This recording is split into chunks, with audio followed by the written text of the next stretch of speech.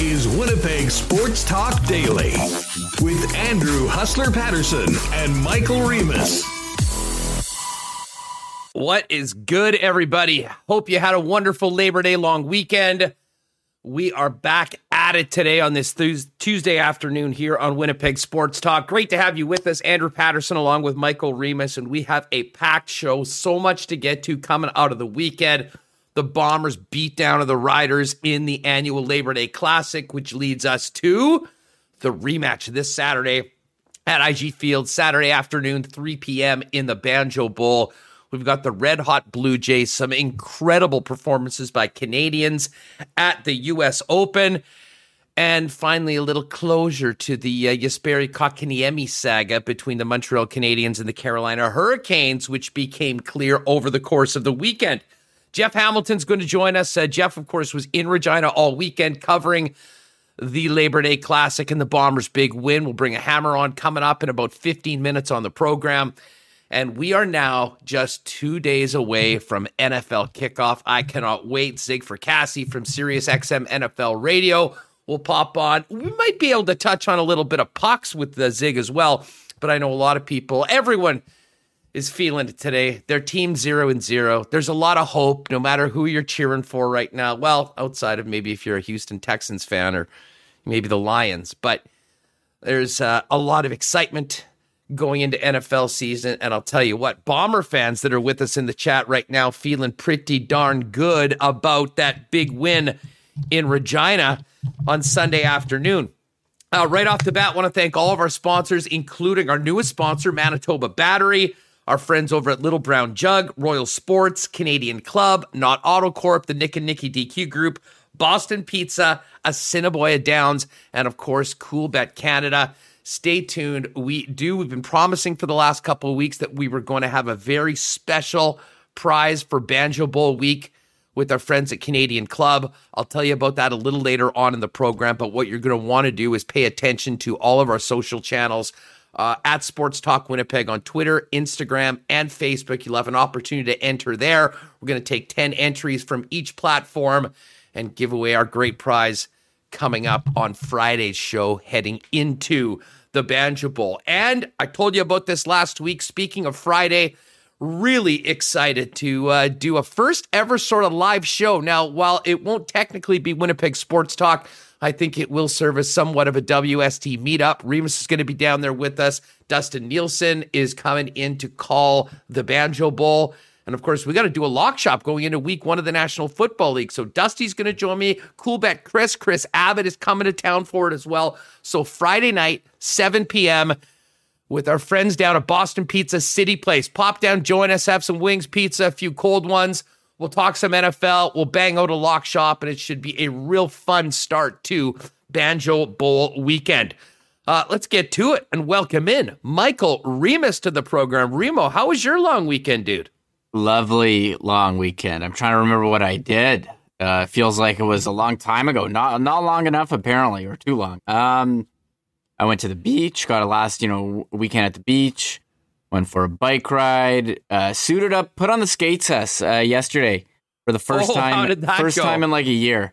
I think I was out of breath after 20 minutes. I had enough. But I toughed it out, and then what else do we get done? Watch the football, CFL all weekend Friday, and I went to the zoo. One last look at the dinosaurs for me at the zoo. So that was my weekend. Squeezing just another game out of that season pass. Yes, for it. I'll tell you what, that is. I got to tell you, this weekend was amazing. The game, first and foremost, was phenomenal. Shout out to all the Bomber fans that were repping the Winnipeg Blue Bombers out in Regina. Unfortunately, missed the game this year. And I'm not sure. I'm going to talk to Jeff. It'll be interesting to see. And for those of you that went, certainly hit us up in the chat about the numbers that went to it. I mean, I saw some pictures from Wayne's World, which is usually an absolute madhouse before the game. And I did see some pics, and there wasn't, I mean, the crowd was nowhere like what it is in normal years. So I'm interested as to whether, just considering the different situations with attendance and vaccination and all that, whether some people decided to opt out. One thing I do know that I can guarantee is that the Banjo Bowl is going to be bananas. I did see that the Bombers said that there are few tickets left, but there are still tickets available. So would love to see that place fully sold out for the game on Saturday afternoon. And Remo, considering what the Bombers did to the Riders on the weekend, the Bombers fans are going to be going in with a lot of confidence, as should the team be.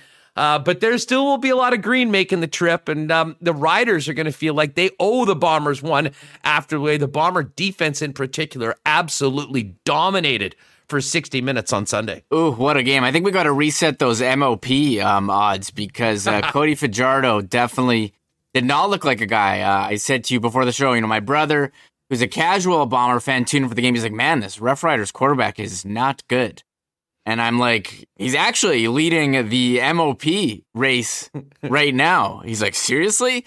And I mean, that just shows you how dominant the Bombers defense are. I mean, you have two of the best pass rushers in the league. Probably two of the best in Willie Jefferson, who is an absolute beast. And you talk about free agent signings.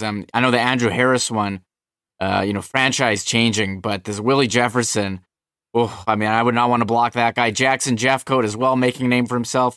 Adam Bighill, former Defensive Player of the Year. And then you had the secondary, coming up, making the big interceptions. Brandon Alexander, Dietrich Nichols, who's in a rookie season. I mean, he's been excellent for, rookie. So the Bombers defense, watch out. They've, shut down. They had one off game, but I think maybe they were looking ahead to the Rough Riders and really, that was a statement win.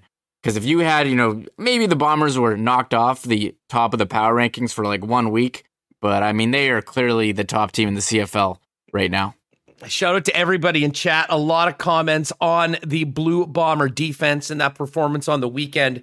They were great. Listen, before we get to the defense, though, I do want to talk about a couple things on offense. First of all, Andrew Harris, once again, yes, continuing to run the ball. Is there a better running back anywhere of getting yards after contact?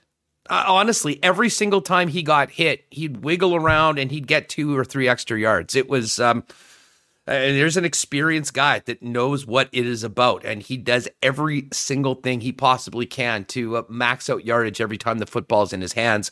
And then, of course, he almost had one of the great hurdles in CFL history. Oh, what do you mean? Almost? That was one of the great hurdles. What do you mean?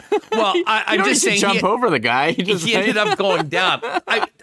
He got so high on that. I mean, credit to, I think it was Gainey maybe that made the tackle. I mean, that guy's probably 6'2", and he was fully standing up and just caught a piece of Harris with his shoulder. It was amazing. But on offense, the thing that stuck out to me the most, Remus, was the bounce back of the receivers. We talked a lot about the drops that had been plaguing the Bomber offense for a couple weeks. And first and foremost, we talked about Kenny Lawler, who had a couple last week, Rasheed Bailey, but Drew Wolodarski he wasn't getting a ton of balls. And when they did, he'd had a couple drops. And all of those players came up with massive catches on contested balls. And I'll tell you what, dude, the catch of Wolodarski completely laying out in the air and catching that pass from Zach Caleros. Now, in some ways, it was a perfect pass because there was absolutely no way it was going to be picked off. But that ball is not caught that often. And Drew Wolodarski, he stepped up and had a monster game. And while it's obvious we're here focusing on the defense and the defensive performance of the Blue Bombers, the receivers and the receiving group as a unit deserve a lot of credit because they stepped up their game in a big way. And the Bombers really needed it because that was one of the issues that they had in the close game against Calgary, going back to the loss against Toronto. Bomber drives were stalling out because of some slippery fingers. That was not the case. And I just thought from an offensive standpoint, the running game, the offensive line stepped up, but the receiving core really had arguably their best game of the season when they needed it the most. Yeah, we're watching all week. Is Nick Dembski going to return? What kind of dimension can he add? And there he was on Sunday, catching a touchdown pass us. 3 catches, 41 yards, and a TD. Speaking of perfect passes. Yeah. Yeah, and, Kenny Lawler, he can get open deep and pretty much catch anything near him. So it's amazing watching the Bombers offense operate this season and compared to last season, where, last season was very run heavy. You weren't exactly throwing it deep, a lot of safe throws. And this year, Collaros, he can make time, he can scramble, he can run if he needs to. He did get, banged up a bit early, and he managed to return and look fine. But, he can huck it up deep, and these guys can make plays and catch the ball. So, they signed Roosevelt. I don't know how he's going to fit in after all this. We'll wait and see this week at practice. But, Dembski came back look good. Lawler's having a breakout season. And Wolodarski, Darvin Adams. There's so many guys. Rashid Bailey had 5 targets. They really spread the ball around so well. And, of course, Andrew Harris in the backfield. He can catch and, as you said, run and break tackles. And he definitely did that, to try to ice out the game at the end. From a rider's perspective, a very frustrating day for Cody Fajardo. And you mentioned 2 individuals that we inevitably talk about when the Bombers are playing, Willie Jefferson and Jackson Jeffcoat. The entire line and really defensive core, I thought, played. Adam Big Hill had an amazing game. And man, not only did they, minimize the big plays for Saskatchewan, they made Cody Fajardo pay the price. A couple of huge hits, and credit to Fajardo for staying in that game. In different circumstances, different quarterbacks maybe don't make it back in after a couple of the hits that he took. But they were getting after him. They were getting hands on the football. Even when he was throwing the ball, he didn't have a lot of time to do it, and was, doing it from less than ideal situations. And that was a big reason why the Bombers had 3 picks. And I saw our pal Nick Kowalski raving that Brandon Alexander might be the best safety in the league right now. He's certainly stepped up with a massive game, aided by that pass rush, but 2 big picks, 3 in total for Cody Fajardo. Not what you would expect in the biggest game of the year at home for the favorite for the CFL MOP. Yeah, and you're talking about Cody Fajardo and bad games. How about the end, the icing on the cake, hitting the upright crossbar? I know it wasn't exactly, to come back and tie. The game was kind of out of reach at that point, but I think it gave, he even said he just had a laugh about it. I think that's the appropriate way to look at it. But, I know Bombers fans howling that he hit. How often do guys hit the crossbar like that? Not too often. And to do that, as we said in the playoffs, last time these 2 teams faced off, and to do it again, just brought back really good memories. Did it ever? I tweeted afterwards. I'm like, clang for old time's sake. I really, that was the moment of any moment of the entire weekend where I really wished I was in the stadium, because I'm just imagining what the reaction of the Bomber fans after the clang on the goalpost was, considering what happened last year in the West Final. Huge win for the Bombers, though. They're back on top of the CFL power rankings, I'm sure. And it's very interesting. We're still waiting for Coolbet lines. I did see one of the other books open the Bombers as only a 2.5-point favorite at home in the Banjo Bowl, which, I don't know, seemed very strange considering what we saw on the weekend and the fact that, home teams routinely get 2 to 3 points just for being at home. But again, anything's possible. It is going to be a great, great weekend here in Winnipeg. Looking at the weather right now, looks like it's going to be sunny and about 21. Some perfect September football weather. So if you haven't already made plans to get to the Banjo Bowl, I would suggest you do. Going to be a great, great afternoon of football. We're going to spend a lot more time on the Bombers coming up with Jeff Hamilton in just a few minutes. We're also going to get ready for NFL kickoff coming up with Zig Fracassi. I will tell you, Remus, with all of the great sports, and we'll touch on the Blue Jays run, and of course what's happening with the National Hockey League and the Kotkaniemi moves. But the best thing I saw sporting-wise all weekend was the Bombers right up there, but Leilani Fernandez, this Canadian tennis phenom. Friday night, I watched the match against Naomi Osaka, the number 3 player in the world, down a set and down a break in the second set. This young woman has the, if you could bottle this sort of energy and sell it, you'd be a billionaire. The way she fought back in that match and won, and completely won the hearts of everybody in that stadium, and then did it again against her German opponent, Angelique Kerber, the 16 seed in the round of 16, and now having just celebrated her 19th birthday yesterday, she'll be front and center today in the quarterfinals of the U.S. Open. And, it was a tough loss last night for Bianca Andreescu and a heck of a match for those of you that stayed up late enough to watch it. Went to like 1:30 in the morning. Denis Shapovalov had a rough weekend.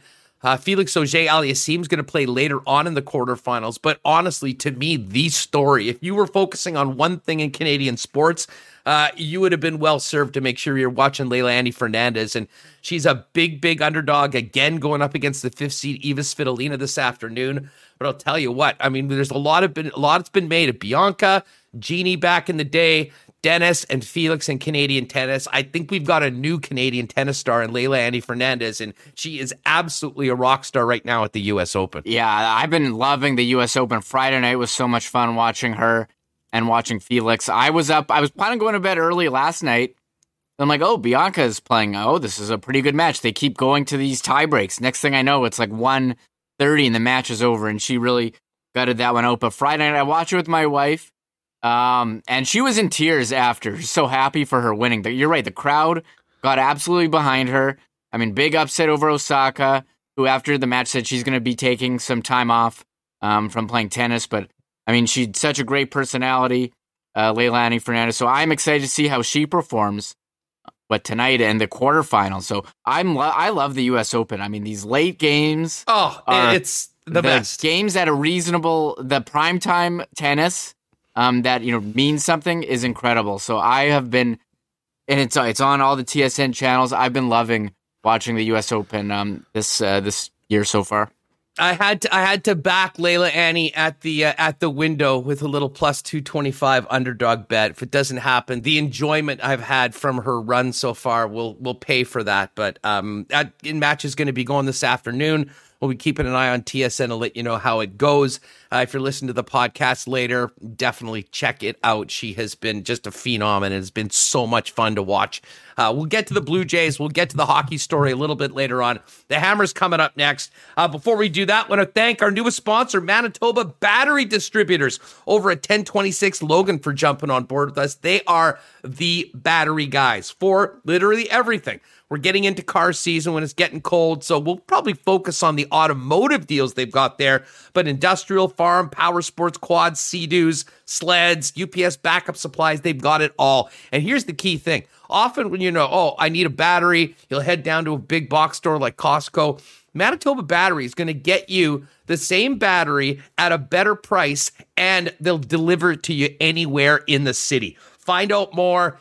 Give Donnie and the gang a call at 783-8787. You can find them online at manitobabattery.com. And for September, they've got a special promo right now, and this is great for those of you that are putting some of the toys away for the summer, whether it's a summer car, a boat. It's a maintainer. $20 for your battery essentially charges it throughout the winter. So when you get it out of the garage and get it ready next spring, you are good to go immediately. Find out more, Manitoba Battery, 783-8787, or check them out online at manitobabattery.com. Big shout out to our friends at Little Brown Jug. The limited edition Pride 1919 cans are on sale today. You can get those on the website, or you can get them out of the tap room on William Avenue. $1 from each can is going to Pride Winnipeg and Friends. And they actually have a big Pride patio party coming up at Little Brown Jug on Friday, September 10th, where people can bring donations to the Sunshine House. We know there'll be plenty of 1919s consumed in and around the Banjo Bowl, so make sure to stock up. You can get home delivery if you want. Go to littlebrownjug.ca and get that set up for the weekend. And Burger Week continues, and you can get $1 off pints of 1919 when you try the Burger Week entries at Cibo Waterfront Cafe, Block and Blade Restaurant, the Merchant Kitchen, and Saffron's. And a big shout out to our friends at Royal Sports. There will be plenty of blue and gold coming out of the store heading into the Banjo Bowl. If you need your Bomber gear, Jets gear, NFL gear for kickoff, they've got it all at Royal Sports. And of course, hockey season's here. They are the hockey superstore in the city of Winnipeg for over 35 years. Family owned. One stop for all your sporting needs. It's at Royal Sports, along with King Skate, Snow and Surf at 750 Pembina Highway. All right, it's hammer time back on Winnipeg Sports Talk. Jeff Hamilton back safe, sound, and in one piece, allegedly from Regina in the Labor Day Classic weekend.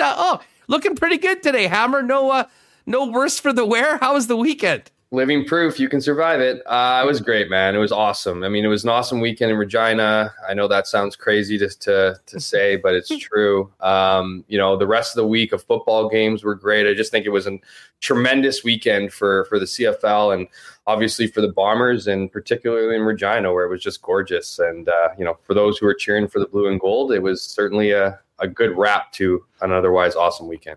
Hey, before we get to the game, what was it like around there? I mean, you've done this trip beforehand for the Free Press. I mean, you kind of know what it is about. Bombers fans, Rider fans, partying their asses off all weekend, having a great time. I was mentioning this to Remus. I mean, as someone that has taken part numerous times and not in a work part, Capacity, we're always yes, exactly. Not working, off the clock. The Wayne's World Party is one of the highlights of everything. I saw a few pictures. It seemed like there were less Bomber fans this year. Was that just the way it looked, or just with everything going on, were there, from your perspective, maybe a few less representatives of the Bomber Nation out in Saskatchewan this weekend? Way less. So way less in the sense that usually, we get there on Friday, leave Monday, and people usually make a weekend out of it, right? So some people show up Friday, spend a couple nights. Most people get there Saturday, kind of take over the city a little bit, if you will. And then obviously Sunday's game. But, of course, with COVID-19 being an issue, not just in the country, but particularly in Saskatchewan, where they seem to be lagging, if you will, in the vaccination situation. As many people know, they are getting a rule where you need to prove, or you just have to show a negative COVID test or be double vaccinated to attend games. But that doesn't kick in for, I think, another week or two. So a lot of Winnipeggers were hesitant to want to share a stadium with a bunch of people potentially who weren't vaccinated. I mean, we saw in the home opener, they had, I think, 8 cases, which is probably low. So I don't blame them. As someone who is there for the weekend, certainly feels different than it feels here. It's not in a good way, for sure. But so that led to it. I made me and Ted Wyman from the Winnipeg Sun, I did a bit of an Instagram story all weekend for those who caught it. And the biggest difference for me was not once did I see someone wearing a Winnipeg Blue Bombers jersey whizzing into the fountain downtown where it says "I love Regina." So you knew it was a little bit of a pullback as far as like the crowd atmosphere. But at the game, I will say this: so didn't see many people. Did see some people with Winnipeg gear. I mean, there were people that showed up on a lot of people. I saw some people on Sunday, a bit on Saturday, but at the game there was a particular section of Winnipeg fans which I thought was awesome. You could hear the True North call during the anthem, and you could hear the blue part during the anthem as well. So, there was a presence, and I will say this, the Bombers certainly appreciated the players and everybody else in the organization. They mentioned it before the game, they can hear them. So to those who did make the trip, good on you. For those, don't blame you. Those who didn't, I don't blame you. But it was a bit of a different weekend, but at the same time, it was different in a good way for a lot of Bomber fans, and that the Bombers actually walked away with 2 points. So yeah, well, as someone that has been to 10 Labor Day games and have a lifetime record of 1-9, I tell you what, the people that did make the trip were rewarded with one hell of a performance from the Winnipeg squad. It can't really start without talking about this defensive performance. I was going back from other Labor Day games, certainly the Banjo Bowl. I guess in 2010. The Bombers allowed only 2 points. But, I mean, against a team that was undefeated, had the odds-on favorite for the MOP, a huge statement game from Willie Jefferson, Adam Bighill, Jeff Coate, Alexander, and the rest of that Bomber defense. They came up huge. Absolutely. Keep going down the line. Mike Jones, Brandon Alexander, like you had a lot of individual performances, strong performances, but you had an overall collective great effort from the defense. And, anyone who's watched this team this year, they've been the show stealers in all the games, particularly the four victories this year that now have the Bombers at 4-1 and at the top of the CFL standings. But it was just, it's exactly, they came in there. I don't know if anyone saw Willie's comments, but they were awesome. He came out and said that this team is, couched him a little bit with the whole, like, if they really beat anyone special, and he just took the ball and ran with it and said, nope, this is a team that hadn't faced the smoke, and this is a team that, hadn't been tested, and Cody Fajardo was about to get tested, and we certainly saw that. I mean, we saw them dominate. It was obviously a close game through the first 2 quarters, 8-7 in favor of Regina or Saskatchewan. So, but that second half, I mean, they locked it down. This has been the story of this team kind of all season long, is they're a second half team. If you look at the stats, they've allowed 6 total points in the fourth quarter, and I think 23 total points, and again, total through those 5 games in the second half. So this is a team that shows up.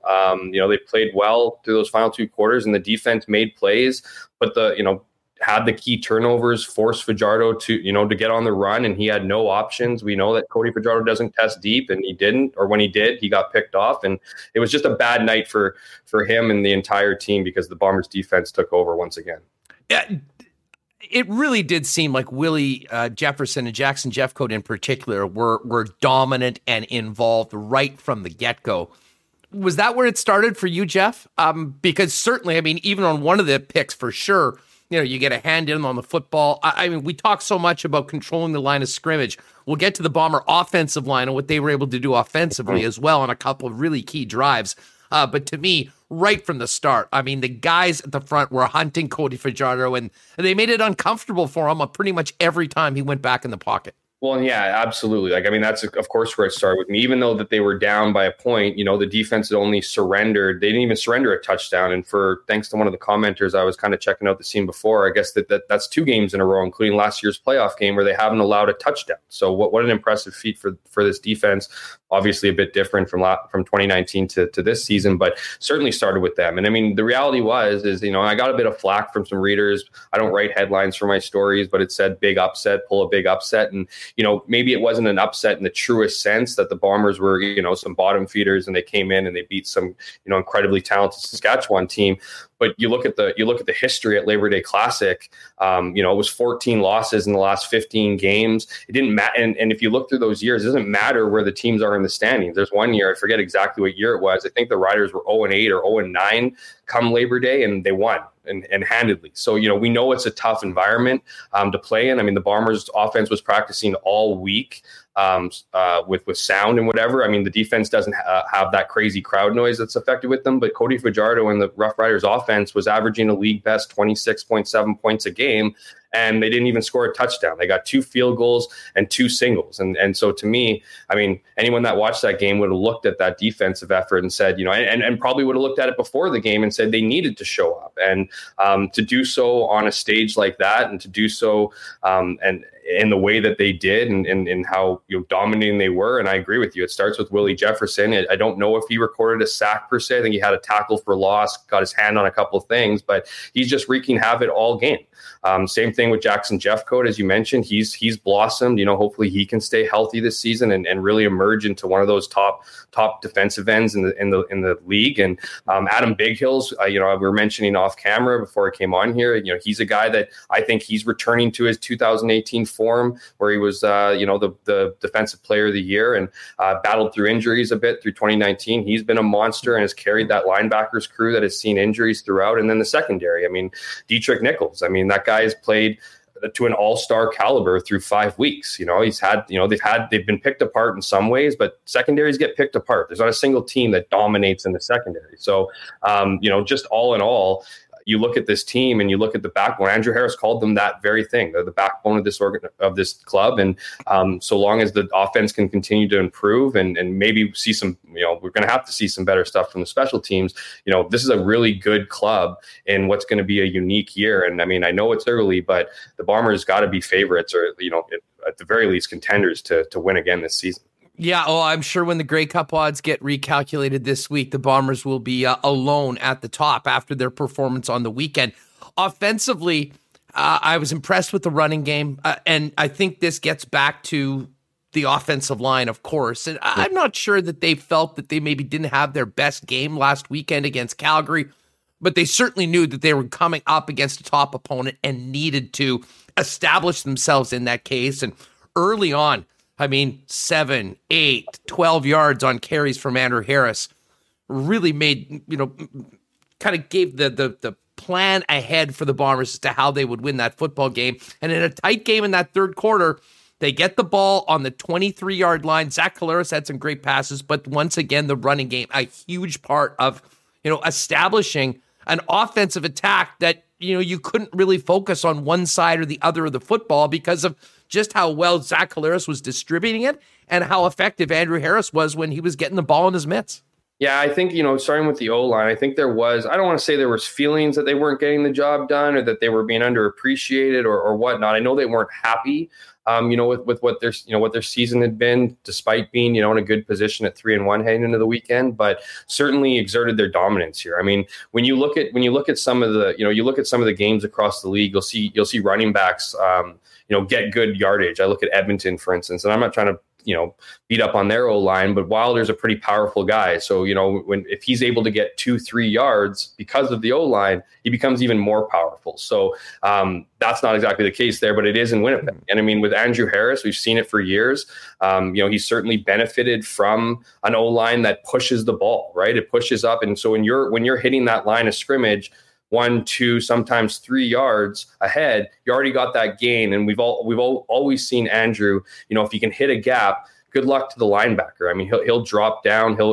He can usually either make a miss or he'll run straight through him. So I think the biggest thing about Andrew's game too, and I wrote about it in my 5 takeaways in the paper today, was that we're getting closer to seeing vintage Andrew Harris, and that was week 4 game against Calgary was he got that touchdown early. that helped him with his confidence, but we got closer to seeing what we kind of expect to see from 33 in Sunday's game. I mean, he ran passionately. He walked. I don't know if you saw it, but he walked across the Saskatchewan sidelines, looked over there a handful of times, stuff that he's kind of known to do when he's in the groove. And as you mentioned, Huss came up big at certain points. I mean, if you look at the second half, the Bombers took 2 costly penalties, pushed them out of field goal range. They're facing a 2nd and 23. Andrew gets a pass behind the line of scrimmage and scampers 17 yards to salvage 3 points. And if you had a chance to listen to head coach Mike O'Shea after the game, I asked him when he thought the turning point in the game was, and it was that drive in the third quarter that was,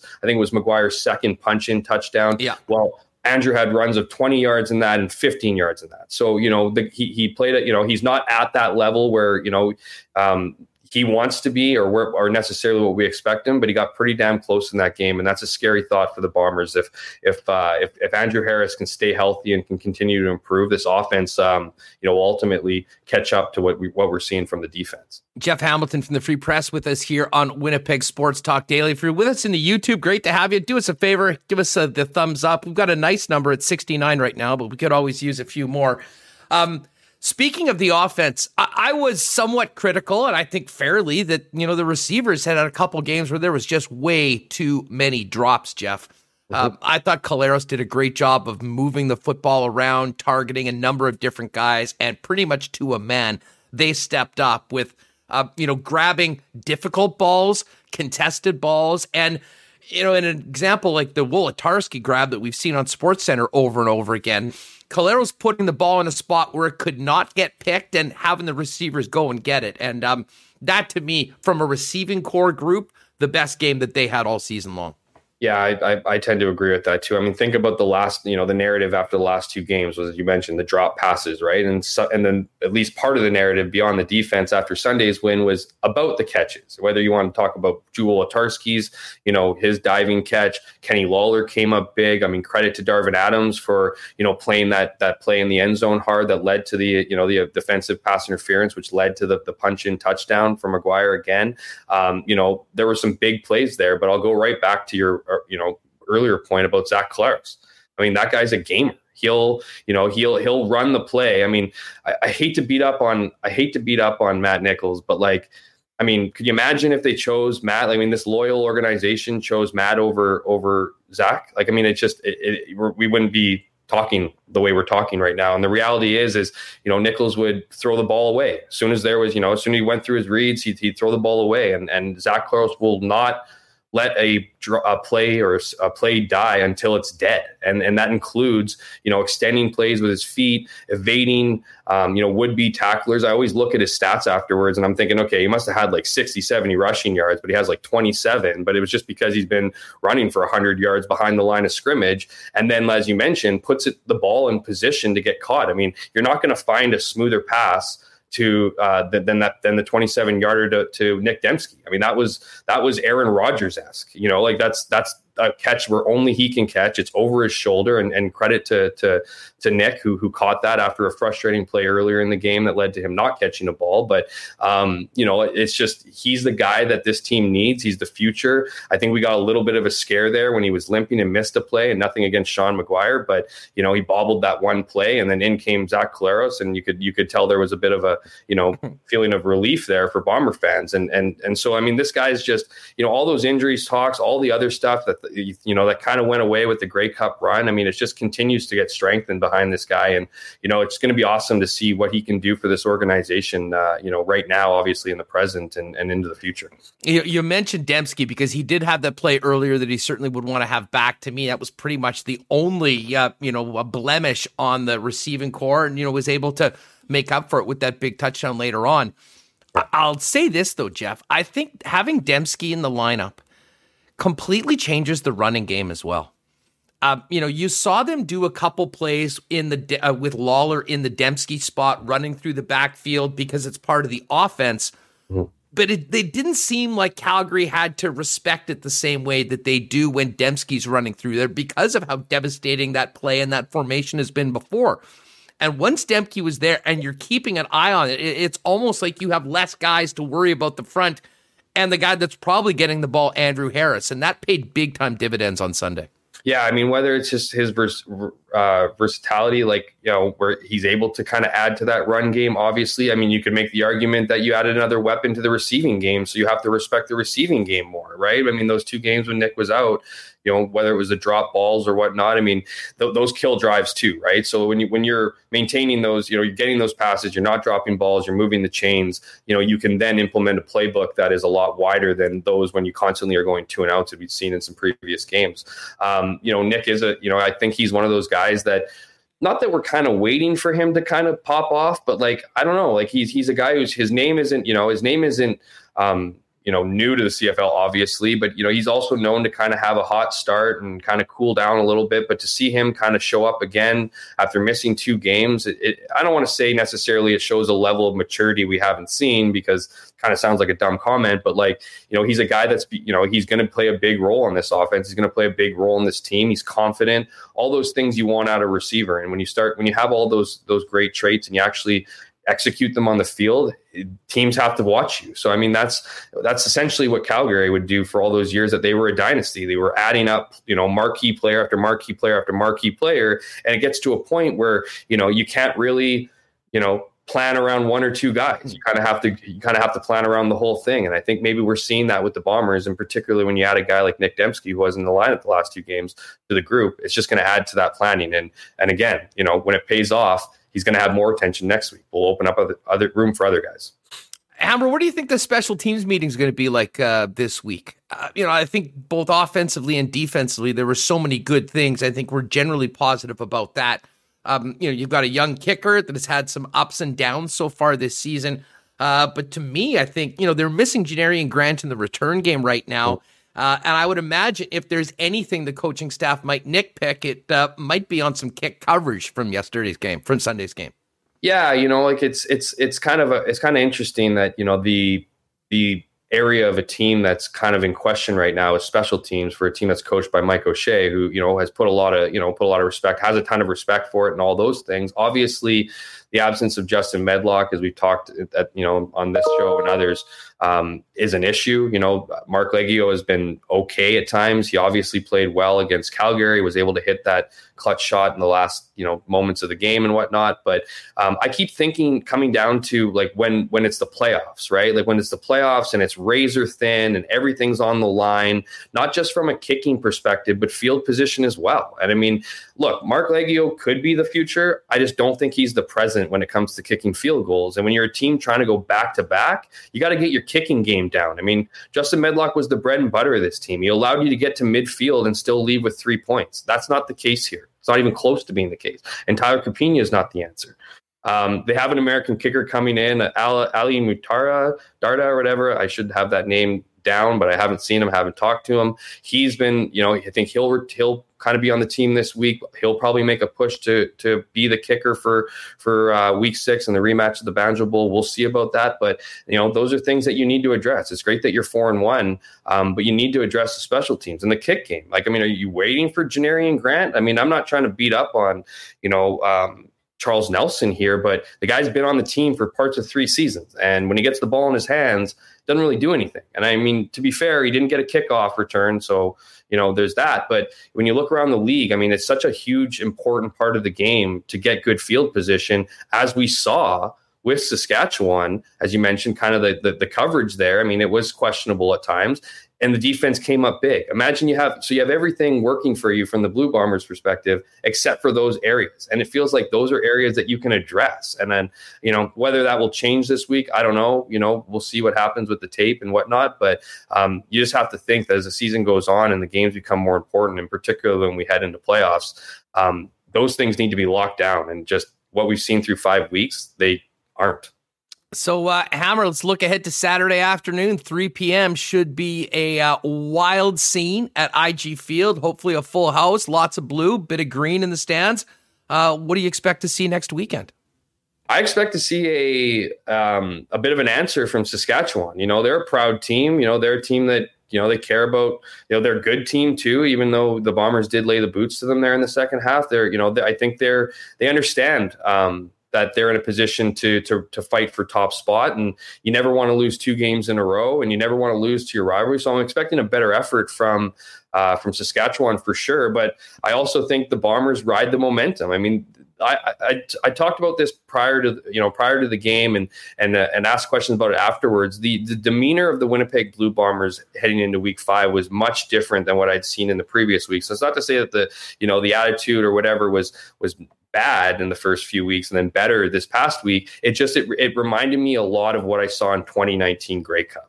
Where it was all business, a lot of, not a bunch of, crazy quotes. Obviously, Willie went off a little bit there the day before, which was great, but a lot of, business, just straight business approach, very just determined. And even after the game, it was like, we didn't send anyone a message. We'll let you know. We'll let you know when we send a message after we sweep this home and home series. So the focus for the Bombers has been and will continue to be these 2 games rather than that last one. So I think the Bombers are the obvious favorites. I think you mentioned they were at, I think, -2.5. That's probably disrespectful compared to what we saw last week. But at the same time, it's always a battle between these 2 teams, and 2 sides that have 2 very, good group of coaches, and they're going to come at it. So I'm expecting a hard physical game. I don't know if for those who watched it, I mean, that was probably the most physical game all season. Lots of trash talk in there too a little bit, but just a hard, physical, violent game. So I'm expecting the rematch to just kind of maybe even potentially take another level. So, buckle up. Should be a good time. Can't wait. I imagine you'll be getting us ready all week in the pages of the Winnipeg Free Press. Yeah, well, I got a couple days off here, but I'll be back at it on Thursday or Friday, getting ready to tee up that game. So stay tuned. And like I said, it should be a classic. Hammer, great stuff. Thanks for doing this. Impressed that you look as good as you do after the meat grinder that is Labor Day weekend in Regina, but you're a professional, pal. Keep up the great work. You know how it is, early bedtimes. Just get the words in. Thanks, guys. Yeah, for sure. Thanks for having me on. It's always a pleasure, and shout out to the comments. You guys are the ones that drive this. So right on. We'll do it again soon, pal. Thanks so much. There he is, Jeff Hamilton at Jeff K. Hamilton on Twitter. Some great stuff coming out of the weekend. You read his column at the Winnipeg Free Press, and we'll get ready for the Banjo Bowl. All right, we're going to talk some NFL in just a sec. But before we do, I told you that we were going to do something special for Banjo Bowl week, and our friends at Canadian Club, our sponsors in the official spirit of the Winnipeg Blue Bombers, are back. And we've had some great I Love Rye packages, but this one, folks, we're going to the top shelf this week for our Bomber Canadian Club giveaway. You see this, folks? This is the special edition Canadian Club Chronicles 42-year-old whiskey. Check out this beauty. Look at this. Look at the beautiful packaging. Look at this. We'll pop this sucker out. It's art. Wouldn't even want to drink it, but we could. This, I believe this bottle is pushing about $3, folks. But one of our lucky listeners and followers is going to win this on Friday on the program. How, you may ask? Well, what you need to do is follow our socials at Sports Talk WPG on Twitter, Instagram, and Facebook. We'll have a post on each format. Your retweet, make sure you're following us on the YouTube channel or subscribing to the YouTube channel. We'll pick 10 people from each Twitter, Facebook, and Instagram. We'll put them in for a very special Banjo Bowl marble race for the Canadian Club 12-Year Chronicles coming up on Friday. So there you have it. We'll post these after the show today. We'll pick our winners, the contestants, shall we say, Thursday night. And then on Friday, we'll fire up the marbles again at the end of the program and get somebody this incredible Canadian Club Chronicles 42-year-old whiskey as part of our package for the Banjo Bowl. Big shout out to our friends at Knott Auto Corp. Actually, Chris Abbott, Coolbet Chris, and I are going to be going with the Knott gang to the game on Saturday. Going to be great. Trevor and Knott Auto Corp, great supporters of the Bombers for a long time. And helping a lot of people get into great vehicles over at Knott Auto Corp. If you're thinking about an upgrade or a new whip before you do anything, go see the experts at Knott. Why not get into the car of your dreams at a great price with the help of the Knott team? See them at Waverly and McGillivray, or you can see them online at knott.ca. And we may have to get DQ Nick on the program at some point this week because he is doing an absolutely incredible job of trying just about every burger in Burger Week. I personally love his burger, the ultimate grill burger over at Dairy Queen. We know when we're talking DQ, we're talking ice cream, all the great Blizzard flavors. It sort of is what summer is all about. But as we get into the fall, they're going 12 months a year. And of course, you can also get those great DQ cakes. Follow them on Instagram at DQ Manitoba. Fire them a note. They'll get you set up and you can just pop by and pick up at any of the 4 Nick and Nicky DQs, DQ Niverville, DQ Northgate, DQ Polo Park, or the DQ over on St. Anne's. All right. We are 2 days away from NFL kickoff. Did my final fantasy draft last night, and I am ready to go. And few people we enjoy talking more about anything to do with the National Football League than Zig Fracassi. But with 2 days away from the Buccaneers defending their Super Bowl championship in prime time against the Cowboys, we thought this was a perfect time to bring Zig in. What's going on, Zig? Great to have you on the program again. Andrew, good to be with you, my friend, in that Canadian club. I'll salute to that. Absolutely. A little far away for me to pour you one, but next time you're in Winnipeg, we'll definitely have a few CCs for you, Zig. Hey, absolutely. Before we get to the NFL, did you catch any of the big Labor Day weekend in the Canadian Football League? I know you pay attention to the what's going on in the 3-down game north of the border when you can. Yeah, I did. I saw a little bit of the Toronto-Hamilton game, and I love the back and forth between, the Ticats and the the Argos on Twitter and all that. Well, they hadn't won, Toronto hadn't won, and then Toronto argues back, well, you haven't won a Grey Cup since whenever it was. So I thought that was great. And then Edmonton, I thought, looked very, very good against Calgary yesterday. So I did catch a little bit of the games on Labor Day. Yes, well, the Bombers thumped their rivals to the west, the Saskatchewan Roughriders, and we've got a rematch here in the Banjo Bowl coming up on Saturday. And to me, this might be, from a football fan here in Winnipeg that loves the Canadian Football League and loves the NFL, this might be one of my favorite weeks of the year, Zig. We've got the opening game on Thursday. We've got a big game here in Winnipeg on Saturday with the Banjo Bowl, and then the first full slate of games in a 17-game season right now. The wait is over, and we're good to go. Let me start off with the champs. They deserve it. They're hosting the game on Thursday night. Tampa Bay's bringing back all 22 starters from that Super Bowl team. I mean, that's pretty much unheard of. Are the Bucs the team to beat going into this season, Zig? I don't know why they shouldn't be. Like you just mentioned, everybody's back. And obviously, as long as number 12 has his insatiable hunger to continue to succeed, I don't know why they wouldn't be considered the favorite. Now, of course, a lot went well for them last year. Obviously, they had relatively good health. They did close the season with 4 straight wins against not exactly the 70s Cowboys or Steelers, so they had a kind of a weak schedule. But when it mattered most, Andrew, they got hot. They won those. How about that? They won the 3 road games to get a true home game in the Super Bowl. That's the first time that's ever happened. So, again, though, with teams that are trying to repeat, which ironically was the last time Brady's Patriots teams did in the early 2000s. They were the last ones to repeat.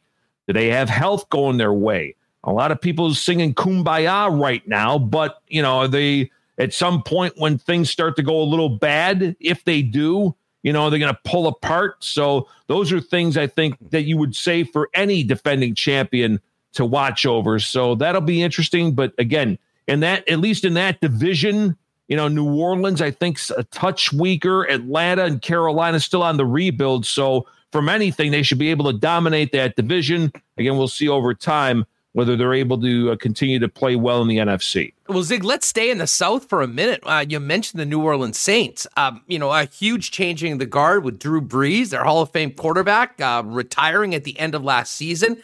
And Jameis Winston is going to be the guy. And, if this turns out well for Jameis, I think taking a $2 million season to learn and play behind Drew Brees last year will be one of the more brilliant contractual moves we've seen in NFL history. Obviously, remains to be seen if he can do that. But I'll tell you what, Sean Payton, with the amount of turnover, not having Brees, Michael Thomas injured for the first 6 weeks, and now the challenges of moving their home opener to Jacksonville, they're dealing with a lot going into this week 1, aren't they? Well, yeah. I mean, we talked about this on our show over the weekend. The fact that they had to relocate everybody from New Orleans to Dallas in such a short period of time. And think about this too, Andrew. This was just before the final cuts. So can you imagine bringing, 30 extra guys with you and then just telling them, oh, by the way, you're not going to be able to play for the Saints this year. So very interesting dynamic. But I think, as usual, the Saints organization with Mickey Loomis, Mrs. Benson, handled that extremely well. Now, I guess I saw a weather forecast that maybe some inclement weather, let's call it, maybe hitting the Jacksonville area this weekend. So that's something to worth watch. But to the Saints themselves, don't forget, too, Onyemata, the outstanding defensive tackle, he was suspended too, Andrew, so they're not going to have him. You still have the issue there about Marshawn Lattimore, the starting corner, whether he's going to be able to play at least long term because of the incident apparently that happened in his hometown in Cleveland over the summer. And then you mentioned, obviously, about Jameis Winston. And I got to tell you something. I've been impressed with that young man. I remember I went down to their training camp, the Bucs training camp, the first year he was in the league. And even then, there was this perception, he had his issues at Florida State and all this and that, but he was always so polite and understanding. I think now, relegating himself to sit behind a Hall of Famer and, humbling yourself to do that, Andrew, I think that says a lot about him. For the first time in his career, he was in a situation where he didn't have to be the man, didn't have to be the franchise quarterback. So I think that and a work on mechanics. If you saw him play throughout the preseason, that ball got out there like a howitzer, and there was no hitch in the delivery. And I'm one of these guys that's really big when you watch the quarterback step and throw and eliminate the hitch, because if you do that, then that ball gets to that receiver a lot quicker. And his attitude, very, very good. I'm hoping, like heck, Jameis Winston has a whole lot of successes this year. And I'm not sure it was really a true quarterback competition there, because I don't see Taysom Hill being this, 3-down quarterback. He's more of a gadget guy. But anyway, they said it was a competition. I hope Jameis Winston does well this year in New Orleans. Just before we leave the division, won't spend too much on Atlanta. I think they're sort of a work in progress. Exciting to see what Kyle Pitts can do as the number 4 overall pick. What about the Panthers, though? This is a team that I think they've got some real playmakers on defense. They've got Christian McCaffrey, Robbie Anderson. They have guys that can make things happen, but the quarterback position has been a big question. And enter Sam Darnold for Act 2 of his career. He's still a very, very young quarterback, Zig. Matt Rule, the former Baylor coach, I think is a pretty brilliant offensive mind. Is this a perfect spot for Sam Darnold to sort of reinvigorate his career that sort of went south under Adam Gase in New York? Yeah, I would say so, because let's face it, I mean, Charlotte's a fine city, a wonderful city, but it doesn't have sort of the blowtorch mentality that you play in the New York area. And obviously, there were a lot of things I thought that went against Sam, at least this past year. The offensive line, sans Mekhi Becton, wasn't very good. They really didn't have a whole lot of targets to throw to either. But at times, Sam does tend to get the happy feet, get sloppy with the mechanics. Again, I'm big on that. So I think now was the time for him to move on. And like you mentioned, Robbie Anderson, a guy he worked with the Jets. And I think, obviously McCaffrey, if he's healthy, they've got a chance to do some good things, and maybe takes a little pressure off McCaffrey there in the backfield too. I think their defense is definitely on the ascend. Matt Rule building this program like you would as a college program. And that's where I think David Tepper, the owner, had the foresight to give Matt Rule the long-term contract, which basically says, we're in this for the long term. You're going to do what you need to do to develop the program, so to speak. So I don't know if I see Carolina contending for the Super Bowl this year, but if Darnold's semblance of better of what they've gotten at the quarterback position, and like I mentioned with that defense coming around, I could see them hovering at around 500, clear mark of progress this year. And they were actually playing pretty good before all the injuries happened last year. Zig Fracassi of Sirius XM NFL Radio getting us ready for NFL kickoff Thursday night. It's the Cowboys and the Super Bowl champion Buccaneers. Speaking of the Cowboys, they had a rough season last year, and it all sort of, fell apart when Dak Prescott got hurt. Offensively, they have weapons that can hang with everybody else in the league. Is their defense good enough, and can they be the team that wins that NFC East, or will Ron Rivera's Washington football team ride that defense to a division title? The way it went last year, in spite of all the injuries and a clearly god-awful defense, they were in the final game, Andrew. They could have won the NFC least last year. That's how frightening that is, if you're thinking about it from that perspective. Now, having said that, Dak, obviously, the shoulder was a big concern throughout the offseason, but apparently the last few days he's been flinging it with no problem. We had Calvin Watkins on my show the other day from the Dallas Morning News. He said from what he saw, Dak was throwing the ball 30, 40 yards in the air with a lot of zip. So if you're a Cowboys fan, you got to be encouraged by that. You also got to be encouraged the fact that the O-line is relatively healthy, although Zach Martin, the outstanding guard, is going to miss the opener because of COVID-19, even though he's fully vaccinated, because he doesn't have enough time from the 5-day turnaround to be able to play. So that's a concern. But they've got the skilled people. And I think Ezekiel Elliott's in really good shape, maybe the best shape of his career. And I think he wants to atone from last year. I think what happened with him was once Dak went down, he tried to do too much. That's where the fumbles started. That's where some of the breakdowns started. So I think he's refocused. But as you mentioned, Andrew, the key is going to be this defense. And anything, even an iota of better play from that side, portends well for them. Micah Parsons is a game breaker. This kid can he can play end. He can drop into coverage. In fact, I was reading Michael Gelkin's piece of the Dallas Morning News today. He harkens him to a chess player.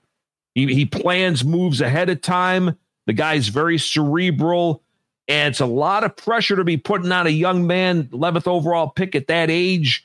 But if he's the game breaker that they have, the Cowboys defense will be markedly better. They obviously drafted the first 6 guys of their draft last year to play the defensive side of the ball.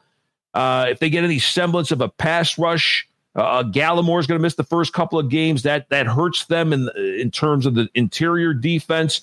But they've also added Keanu Neal, Malik Hooker, a couple of accomplished former first-round picks who've been injured, but they give leadership and direction. If they're any better than all, I think they win the East. You mentioned Washington. Tell you what, I think they've got a playoff caliber defense, especially with that front four. They're overall solid, Andrew. But to me, it's going to be the quarterback spot. And Ryan Fitzpatrick's been this great story throughout the years.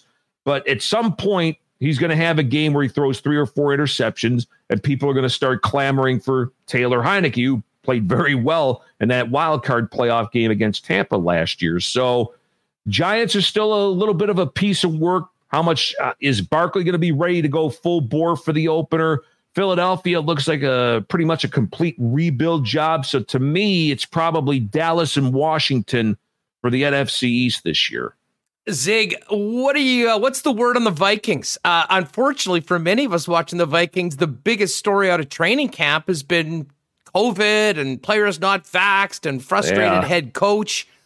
Still a lot of talent in that club, though, but needless to say, with Aaron Rodgers back, Green Bay still is setting the bar in the NFC North. Yeah, absolutely so. And, Cousins has made his bones known, if you will, about the vaccine, and that still remains a controversial point. With the Vikings, obviously, they totally redid their defense last year, massive departures from the prior year, so you're hoping that they're able to tighten things up on that side of the ball.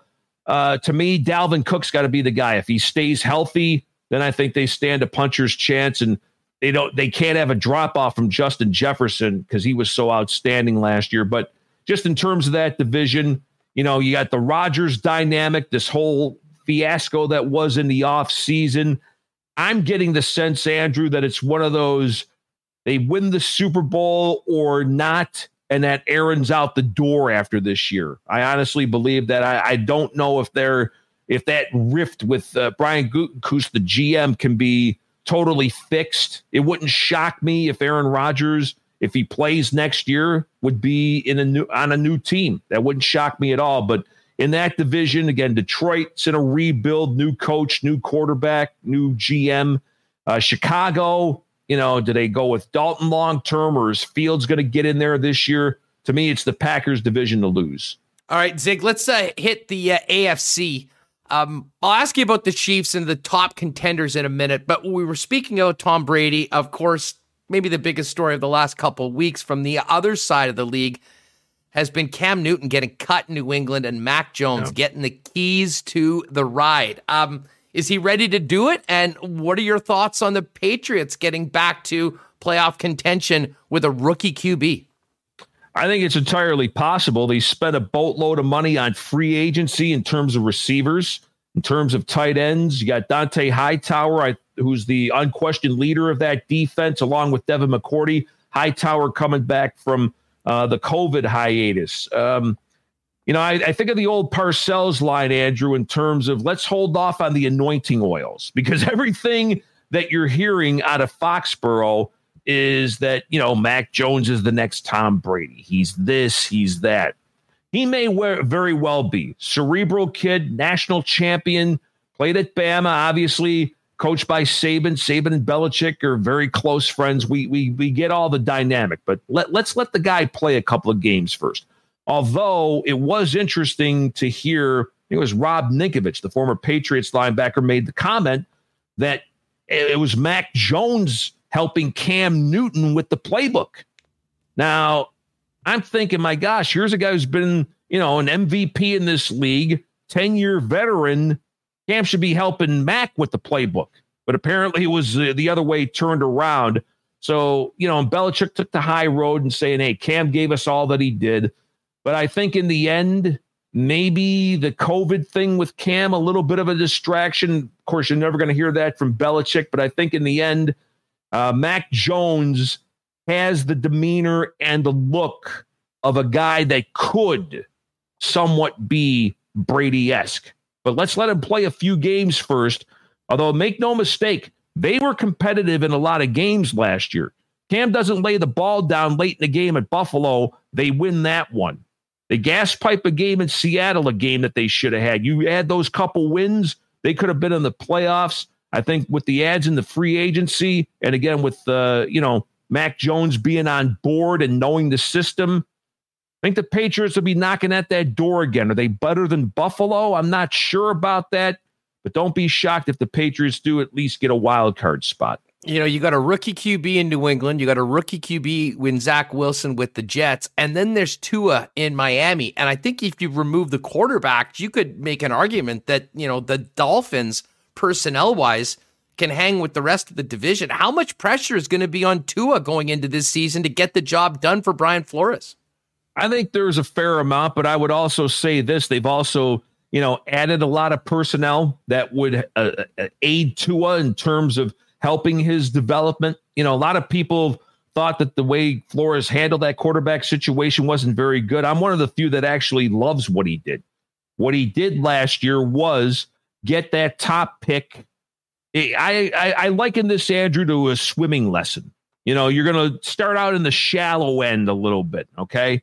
And then once you think that person's mastered the shallow end, maybe you start going a little bit towards the middle part. And then if that happens, at least let them try to swim in the deep end. So I would say, akin to that, Tua wound up making it to the middle part of the pool. Now, this year, he's going to have to be able to swim, if you will, to make that step up next. They did win 10 games. They resolved the Xavier Howard contract situation. I think their defense is very good. Running game still a little suspect, even though Gaskin's back there. But from what I've read in that, Tua's been able to get the ball out a lot quicker. He's more into a rhythm. I think the Dolphins catered to him in terms of adjusting that offense. Tua's never going to have the rocket arm, but you could succeed and not have to throw the ball 50 yards in the air all the time. I'm encouraged. I love his demeanor. I love his faith. Hopefully that translates into success for the Miami Dolphins. Zig Fracassi of Sirius XM NFL Radio with us on Winnipeg Sports Talk, getting ready for NFL kickoff in week 1 this week. Zig, last one for you. The Chiefs are back-to-back AFC champs. They're smarting over what happened in the Super Bowl. They rebuilt the offensive line. They are once again the favorite to win the AFC. Who are the teams that you think will be the biggest challenge to Andy Reid's squad in making it 3 AFC titles in a row? Yeah, just a quick thought on that observation, Andrew. Yeah, in fact, the whole left side and the center are going to be brand new. So let's see how they assimilate really quick. And glad to have the doctor back too, LDT, Laurent Duvernay-Tardif. Contenders, obviously, Buffalo is right there. The way that they've built that organization, I think they're ready to take that next step. But to do that, you've got to beat said Kansas City, who's still the big dogs on the block. I think you're going to find out the opening week what the Cleveland Browns have.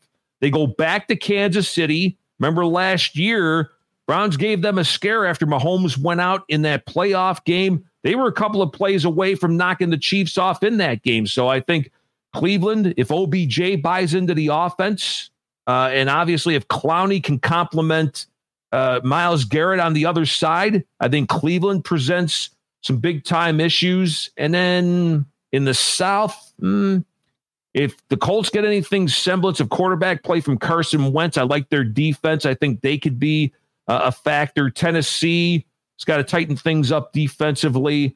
And then out west, that's still the Chiefs' domain. Raiders and the other two teams, I think, are a ways away. So to me, it'd probably be Buffalo and Cleveland. Although I want to say Pittsburgh, never want to count Roethlisberger out, but a new offensive line, new philosophy, and this TJ Watt drama with the contract.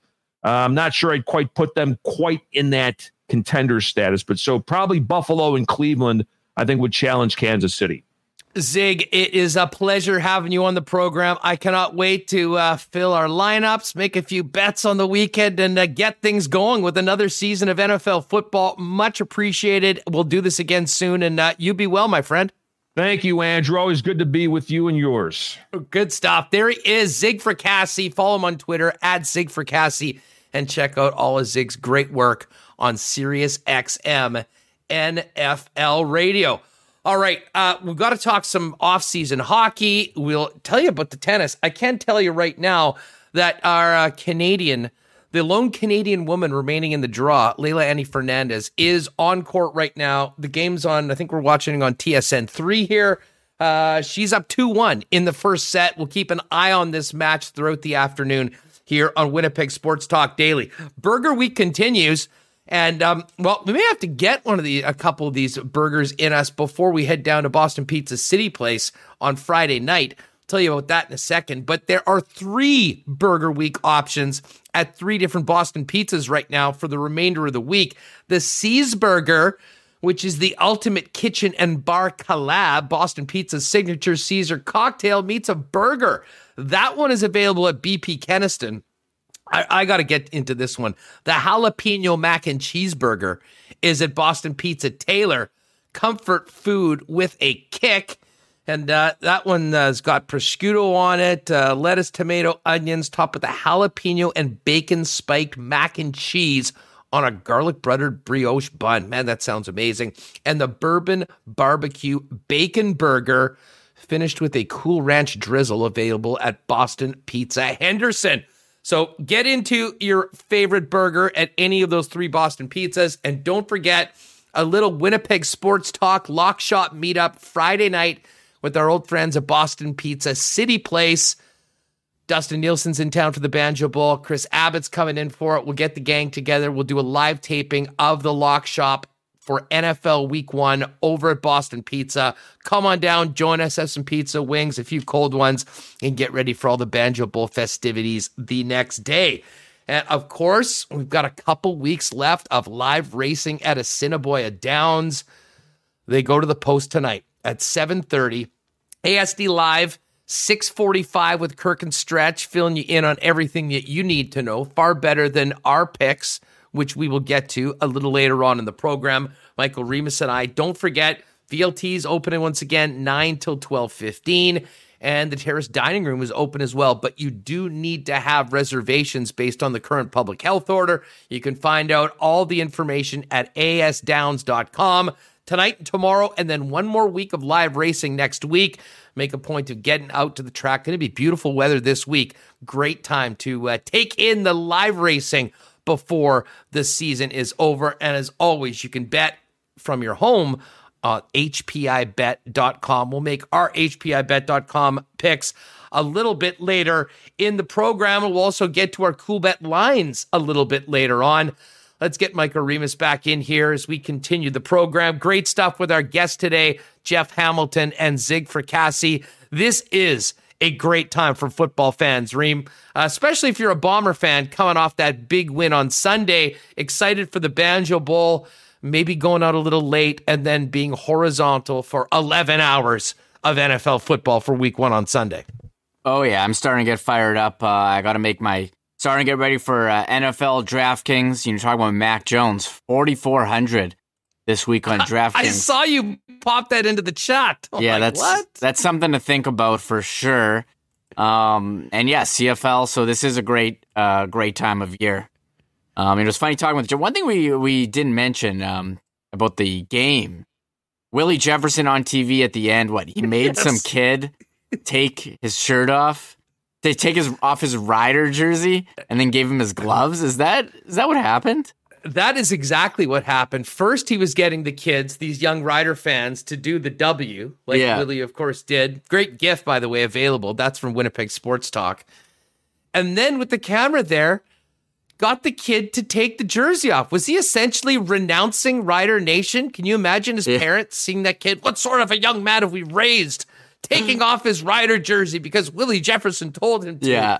That was almost the icing on the cake. Like, part of me almost felt a little bad. Like, whoa, geez, that's a tough look in Mosaic Stadium. Bombers go in, roll over the Riders, and then the young Rider fans are taking their jerseys off and taking gloves and joining the Blue Crew of Regina. Imagine going to school this week, being the kid who took off your Rider jersey. I guess it's probably pretty sweet to get Willie Jefferson's gloves, but I mean, it was a pretty funny moment. Also, Andrew Harris went to give Sarah Orlesky the high five on the sideline, and she was not having any of that. She would not. Was that Sarah?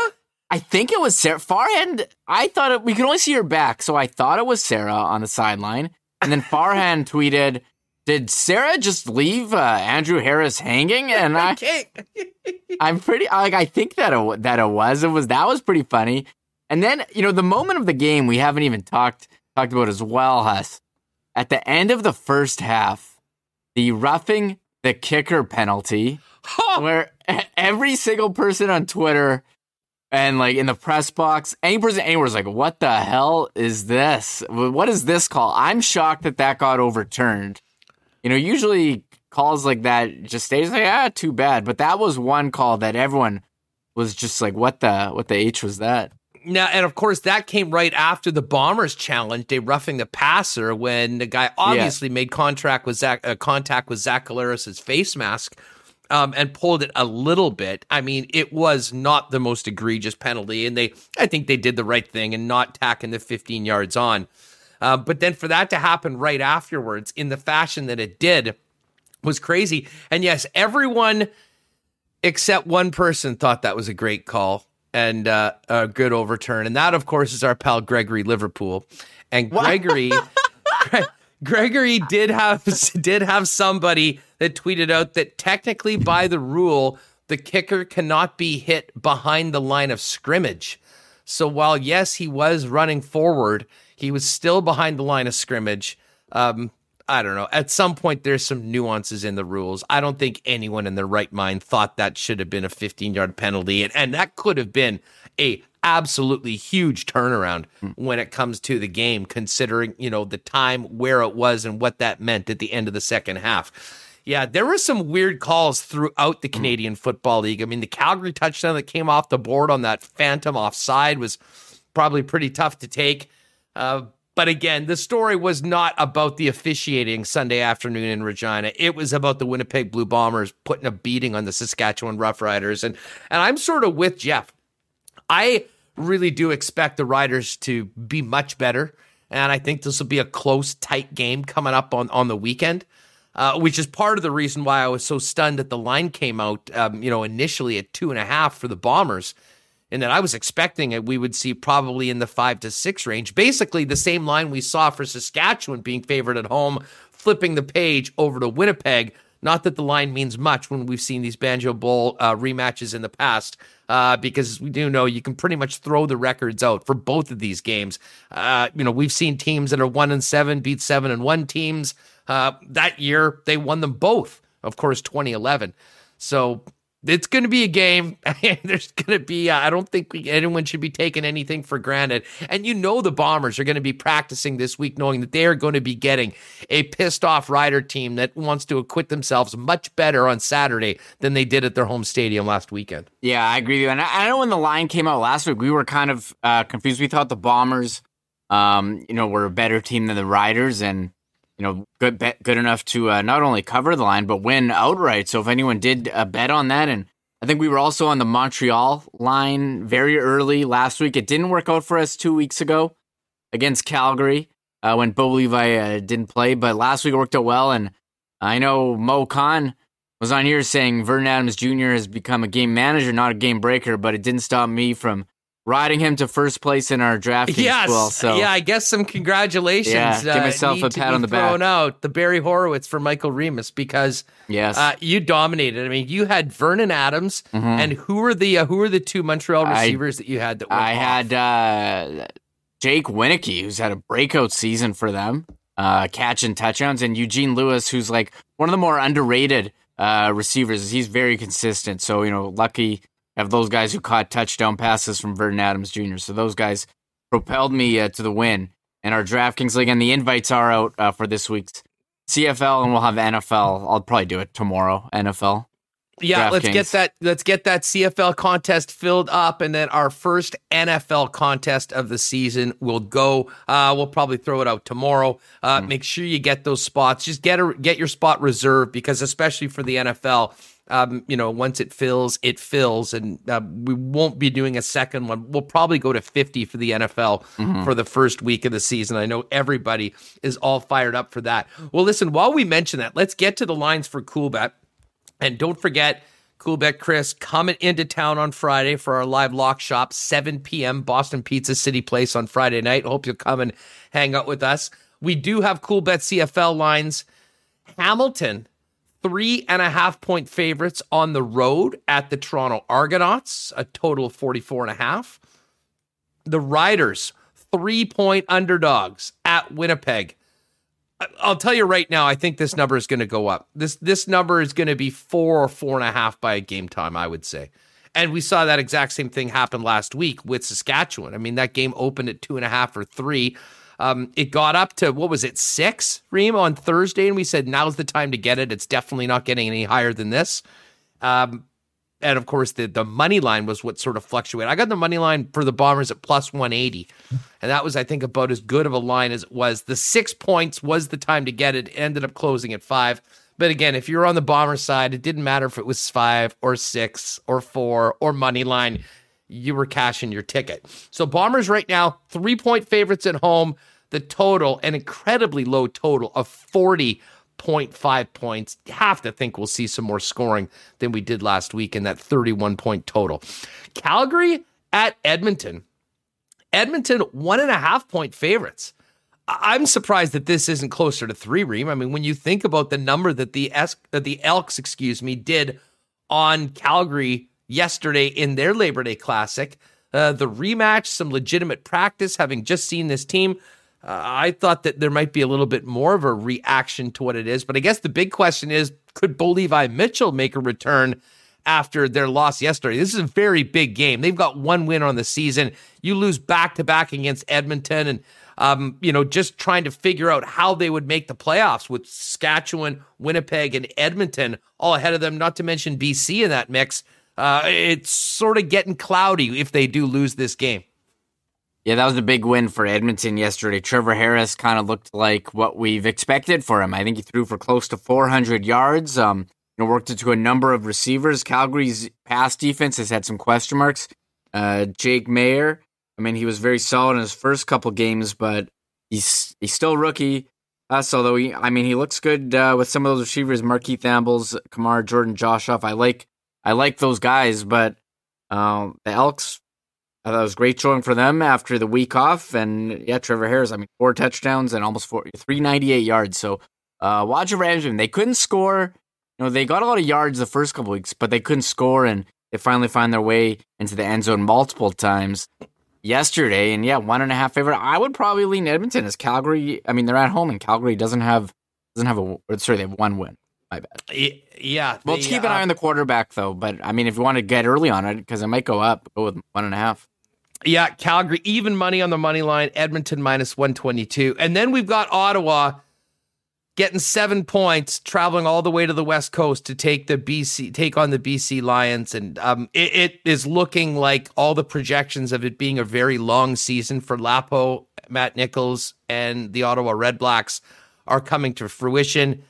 But what's interesting is that Dominic Davis is now taking the first team reps for Ottawa. And I kind of mentioned last week, I don't know if he's the answer, but it was pretty clear so far this season, at least, that Matt Nichols hasn't been the answer. And the bottom line is they just can't score any points right now. A big opportunity for BC to get going after a week off. Yeah, it was their first receiving touchdown of the season came in week 5.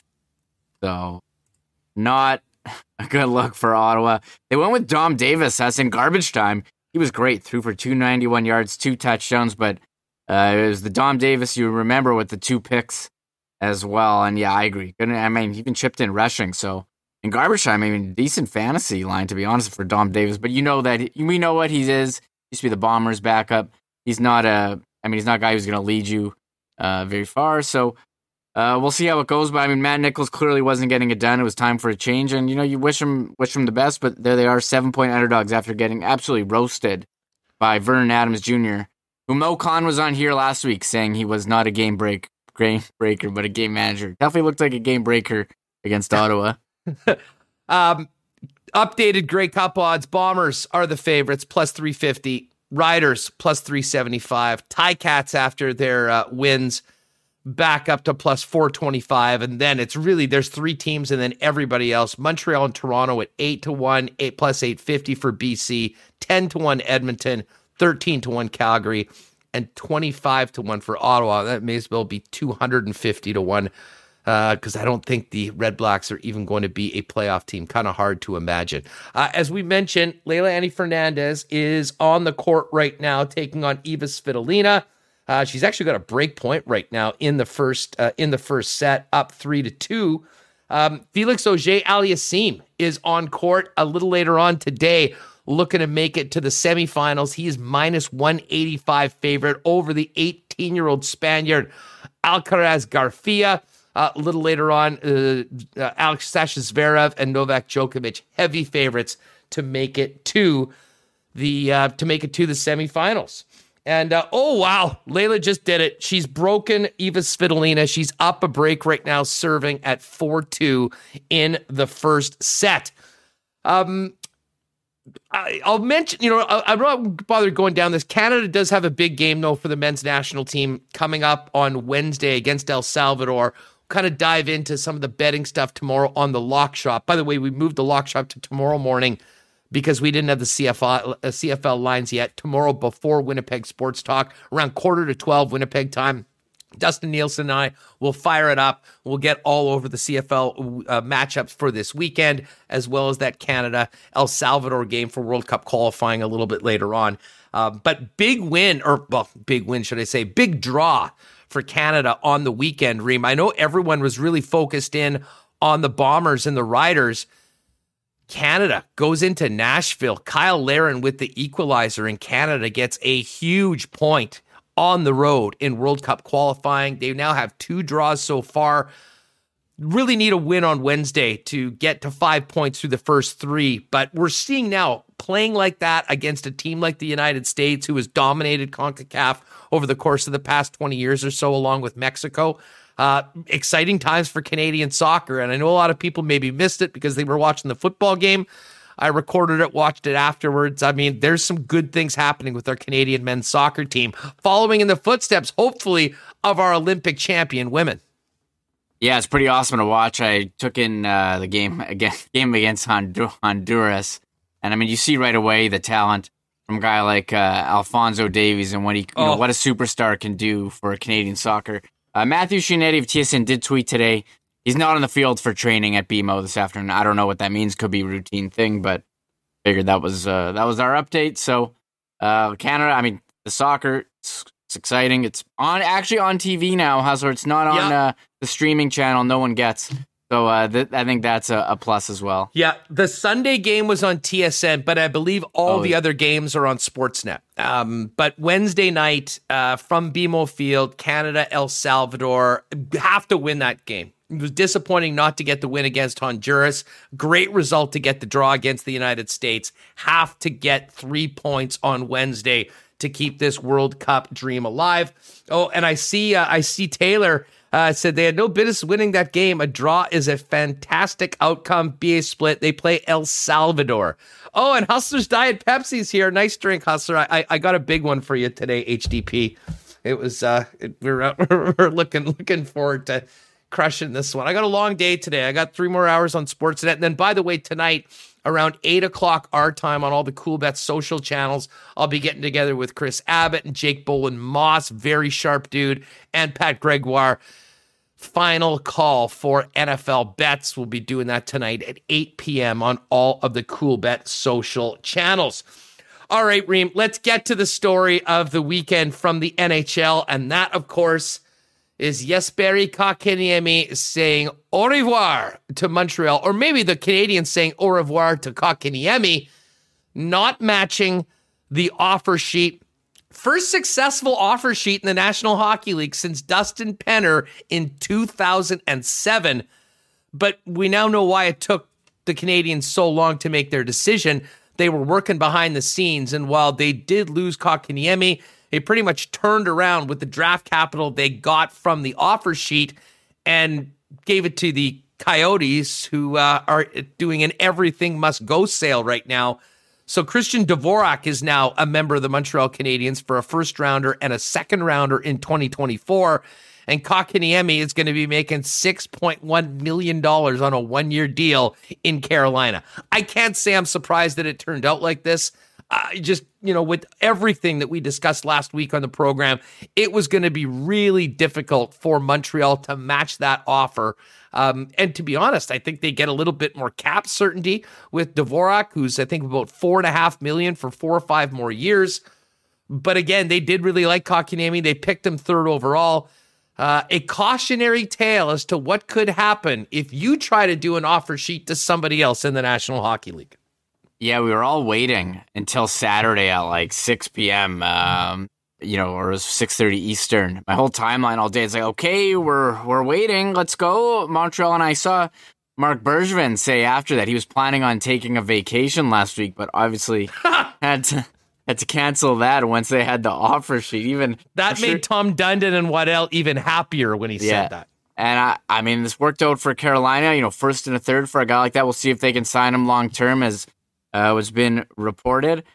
For Montreal, I think they did okay. You lose the guy, you get 2 draft picks, and then you flip the first and the higher of the. But there's so many conditions on that. The higher of their 2 picks, like whichever pick is higher in the draft. Yeah, presumably a better pick between the Habs and Carolina's pick. Yeah, that's the one that goes to the Coyotes, and then a 2024 second rounder. So, I mean, I think it worked out for them. If you paid him 6.1, I think it just screwed their whole internal salary cap structure. Suzuki coming up next year, and that I see a lot of takes. They rushed him to the NHL. They kind of stunted his development. Maybe it's something that they learned from here, but. I don't think it's a total L for Montreal. They do lose the guy, but they were able to, I think they salvaged it pretty well and flip the picks. And big win for Carolina.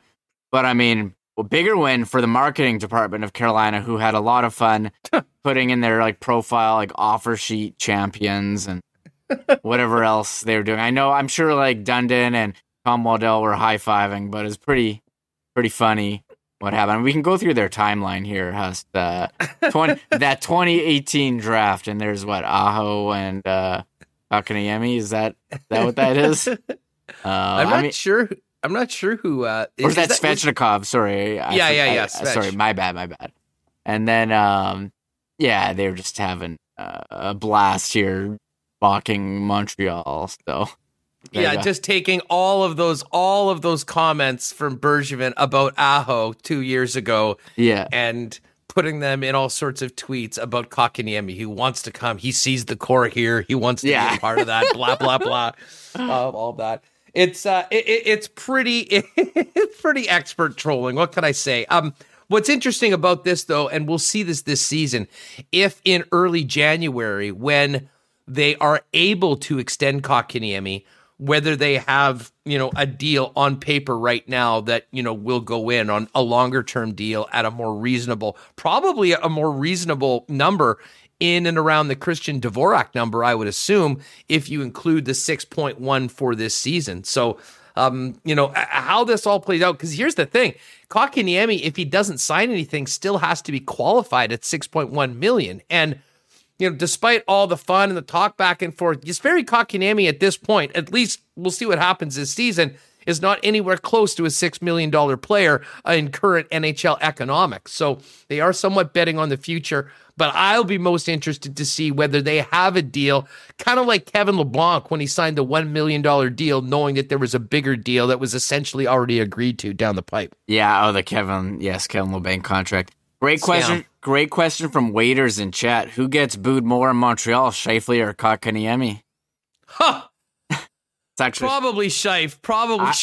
But I was going to say Kotkaniemi's not going to be a fan favorite. I don't think you'll see a lot of 15s in the crowd that night when the Canes return to Montreal for the first time. I was going to say Kotkaniemi because that's more recent, and Scheifele seemed like it happened so long ago. Maybe people forgot, but once that game, once the hype comes for that game, maybe they'll remember the hit. But how about Kotkaniemi? Although maybe people will be booing Bergevin for his handling of the Kotkaniemi RFA, period, rather than booing a guy for securing the bag. That's what they like to call it. That's what the kids call it. That's what the kids call it. Yeah. Securing the bag. Layla Fernandez is trying to secure the bag on the first set right now. She's serving at 5-3. We'll keep an eye on through that. All right, the other huge story from the weekend, and this goes back to Friday night. The Blue Jays are back. The Bats are back.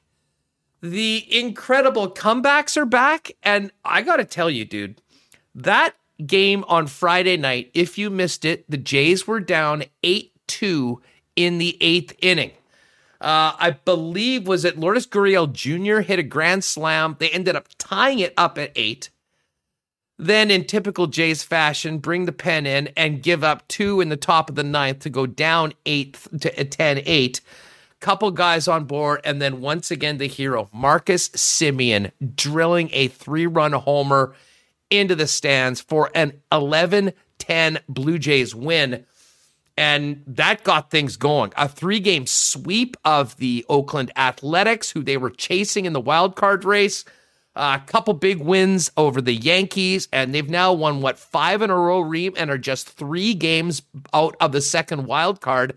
With the number to play, and we said, this is possible, but they needed to go on a legitimate run, and to do it against teams that they're chasing in the fashion that they did, the entire atmosphere and conversation around the Blue Jays is a hell of a lot different than it was on Thursday.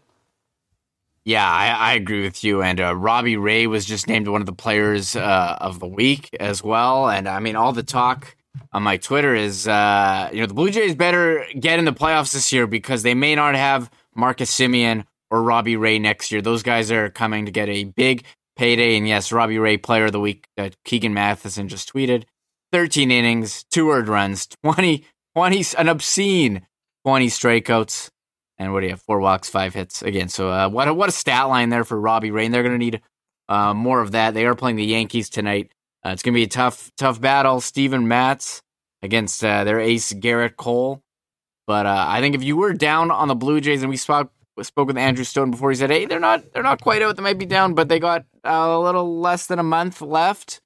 But you have these games against the Yankees. It's helping that the Red Sox has, their whole lineup has COVID. And they're basically rostering I don't say AAA team, but not their full roster. So Blue Jays are playing well at the right time. They're going to have to keep it up for the rest of the month. But 3 games, it's not out of the question. Well, and as Theo mentions, I mean, they got these next 2 games against the Yankees. And then guess who? The Baltimore Orioles. So they're on a run right now, but they need to stay on this run to get right into the mix. And if that's the case, we've been talking about, can the Blue Jays have meaningful playoff-style games in September? The answer to that will be yes. And if they can turn that into a playoff spot, the bottom line is the way the starting rotation is right now with Berrios and with Ray, and I'm still a big Ryu guy, my God, if they get the bats going, Green, and they get a little bit of momentum, especially a team like that seems to have so much fun, I sure as hell wouldn't want to play them in a short series. No. And, we joked about, we talked so much how their pitching wasn't there to start the year. They had Ryu, but you weren't sure. Robbie Ray emerged as, a Cy Young favorite right now. And, Jose Berrios, he's good. Ryu, that's a really good 1, 2, 3. If they can get the bullpen sorted, I know Julian Merriweather, I saw that he has been throwing now in AAA, and he was lighting up the gun to start the year before he got hurt. Oh, so Merriweather, I wasn't familiar with Merriweather and was catching some of his games at the beginning of the year. And I'm like, maybe this could be their fireballer that they've been looking for, and then of course got hurt. But he's now in a spot where if he can come back and add to the Blue Jays bullpen situation. I mean, you're getting healthy at the most important time of the year. But the bottom line is they're not leaning on the bullpen as much as they have been in the past because of the quality starts they're getting from the guys led by Ray. And, of course, Berrios was phenomenal on the weekend. Yeah, I agree. And move on from the Jays. We did just have a breaking hockey signing. The Sens have inked Pierre Dorion to a new contract test. Okay. Let me just see. I don't know. Do they release GM salaries? I don't know if that is there a cap friendly for GMs? It just says they've extended him through 25. So that coming out 20 minutes ago during our conversation. You know what? That's good for Dorian. I'm a fan of Dorian, actually. And I think they've done, he's made some very tough decisions and he's been dealt some pretty difficult cards to handle over the course of the last few years with the way things bottomed out with that club. Of course, the Erik Karlsson trade ended up turning out pretty good for Ottawa. It's been an absolute disaster for San Jose. And now they're getting the job done, locking up some of their young core pieces. Yep. They did it first with Shabbat. They got Batherson done last year. It is, though, concerning from a Sens perspective, though, how important Brady Tkachuk is to that team, how much they want him to be inked long-term, put the C on his chest, and go ahead for the next 9 years. And from all accounts coming out of Ottawa, not a lot of progress right now, and Brady Tkachuk's not heading to Ottawa until he's got a deal. Yeah, so they signed Pierre Dorian. I like what Ottawa's doing. They seem to be primed to be very strong in the future. Tim Stützle with the rookie season as well. And so we'll wait and see Tkachuk. This could go down us to the wire, could go down to training camp, the start of the season. Well, he missed training camp. I guess we're kind of watching some of these RFAs, Quinn Hughes and Elias Pettersson in Vancouver. But Dorian, they like what he's done, seem to be rebuilding them, and they got him now until 24, 25. The club has an option for the year after, too. So, he's been GM for a while now. Named GM in 2016. I know they went to that conference final that was unexpected. They were a goal away from being in the Cup final. Yeah. I mean, it was Game 7, tie game against Pittsburgh before they ended up losing. And then within about 9 months, it seemed like that entire team had been blown up. Yeah, I know. The Erik Karlsson trade, and I mean, if they would have signed Erik Karlsson to the contract that San Jose did, would not be looking as good, as bright for Ottawa. That's a lot of money locked up in a guy that hasn't performed to that level. So we'll see. Yeah. I don't think Dorian's done anything like to not earn the opportunity to move this forward. They seem to be in a really good position. They realized where they were at. They knew that there was going to be a couple tough years. They made a lot of trades. They've drafted a lot of players. I mean, in a lot of ways, they're trying to follow what Winnipeg did. Just Winnipeg was never at that point where they bottomed out the way that that the Ottawa Senators did. Yes, and by the way, BA for sure, Alec Manoah, he has been a revelation this year and a huge, huge part of what's turned around for the Blue Jays. Little U.S. update, open update for you. Canadian Leylah Annie Fernandez has won the first set. Wow. Her last 2 matches, she lost the first set and was down a break in the second set before battling back, winning the second and winning in the third. Be interesting to see how she handles playing with the lead against one of the top players on earth in Eva Svitolina. Don't forget, a little later on, Felix Auger-Aliassime will be playing for Canada, trying to get to the semifinals. He's a significant favorite. Leylah was the biggest underdog of any of the matches on the women's side, but not as big of an underdog as she was the last couple matches. I think people are very much paying attention. Celebrated her 19th birthday yesterday, practicing. They brought her a bunch of cupcakes and an autographed copy of Billie Jean King's book. So she really has turned into a rock star at the U.S. Open. And I'll tell you what, she's got a ton of support right now playing, I believe, on Arthur Ashe Stadium, looking for a spot in her first ever semifinal in a Grand Slam. All right, Reem, let's get to some picks before we are finished up. We might be able to go a little harder with the missing yesterday's Monday night start. We've got 2 games left. Where are you at for your selections for tonight's Assiniboia Downs action? I have my picks in. I just did the normal $20, so I can switch that if you want, but this is what I'm going to rock. I'll pull it up, and here we go. HPI bet. Go to my Assiniboia Downs. I got a favorite at us. You can pull it up real quick. So race 2. I had this $3 left over race 2. I'm just going for. Oh no, sorry. This is my one. This is my guy. Race 2. Horse 3. Gooch Express. $5 to win. That is my guy. Gooch Express. He's one of the program selections. Also, maybe the best name in the business. Race 4, I had $3 left over. I'm going for a long shot here. Number 5, Quest for Fire. So I'm just taking a stab. That's not expecting to win, but I had some leftover money. I'm going with you, Huss. The triactor boxes, I got 2 of them. Race 6, I'm going 136, Call the Cops, Guaranteed Delivery, and Impressive Sense. So you get that long shot in there, hope for a big payday. And then race 7, I'm on 268, Benroy, Not Afraid, and Bear Brian. So those are my selections. I got $20 on 4. Nicely done. All right, let's get to race number 1 for my selection. I am going to go with horse number 1, Wits Coco. Wits Coco's coming off back-to-back wins. 9-5 opening. Not sure what that will be, but I'll probably make a bit of a larger bet than the usual 2 or 5. Maybe put 10 on Witz-Coco to try to get some positive momentum. Race number 2, I'm going to go with Bucky's Pick. Shout out to Connor Hellebuck. You put Buck in a name, I'm giving it some love. So we'll go with number 5 to win. Then over to race 3. We're going to do a quinella between number 3, Midnight Salute, and number 5, Wits Taquito. And then let's move over to race number 6. You know what? I'll go with one of those as well.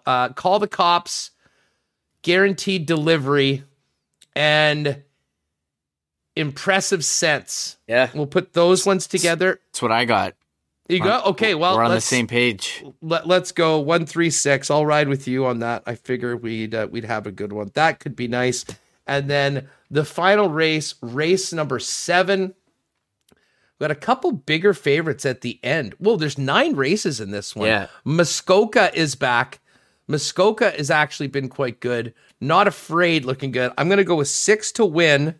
And then I'm going to go 6 with Muskoka, which is 9. And how about, what do we have here? Right of Vengeance? Benroy, 15 to 1. That'll be a nice one if it works. So 6-9-2 in race number 7. Again, still a few days left of live racing. Get out to the track if you can. And otherwise, you can see it on the screen if you're watching on YouTube, hpibet.com. You can make your wagers there. Now watch all the action on the YouTube channel at Assiniboia Downs. Remus, what's going on tonight? Just more prep for your DraftKings lineups for the CFL and NFL week?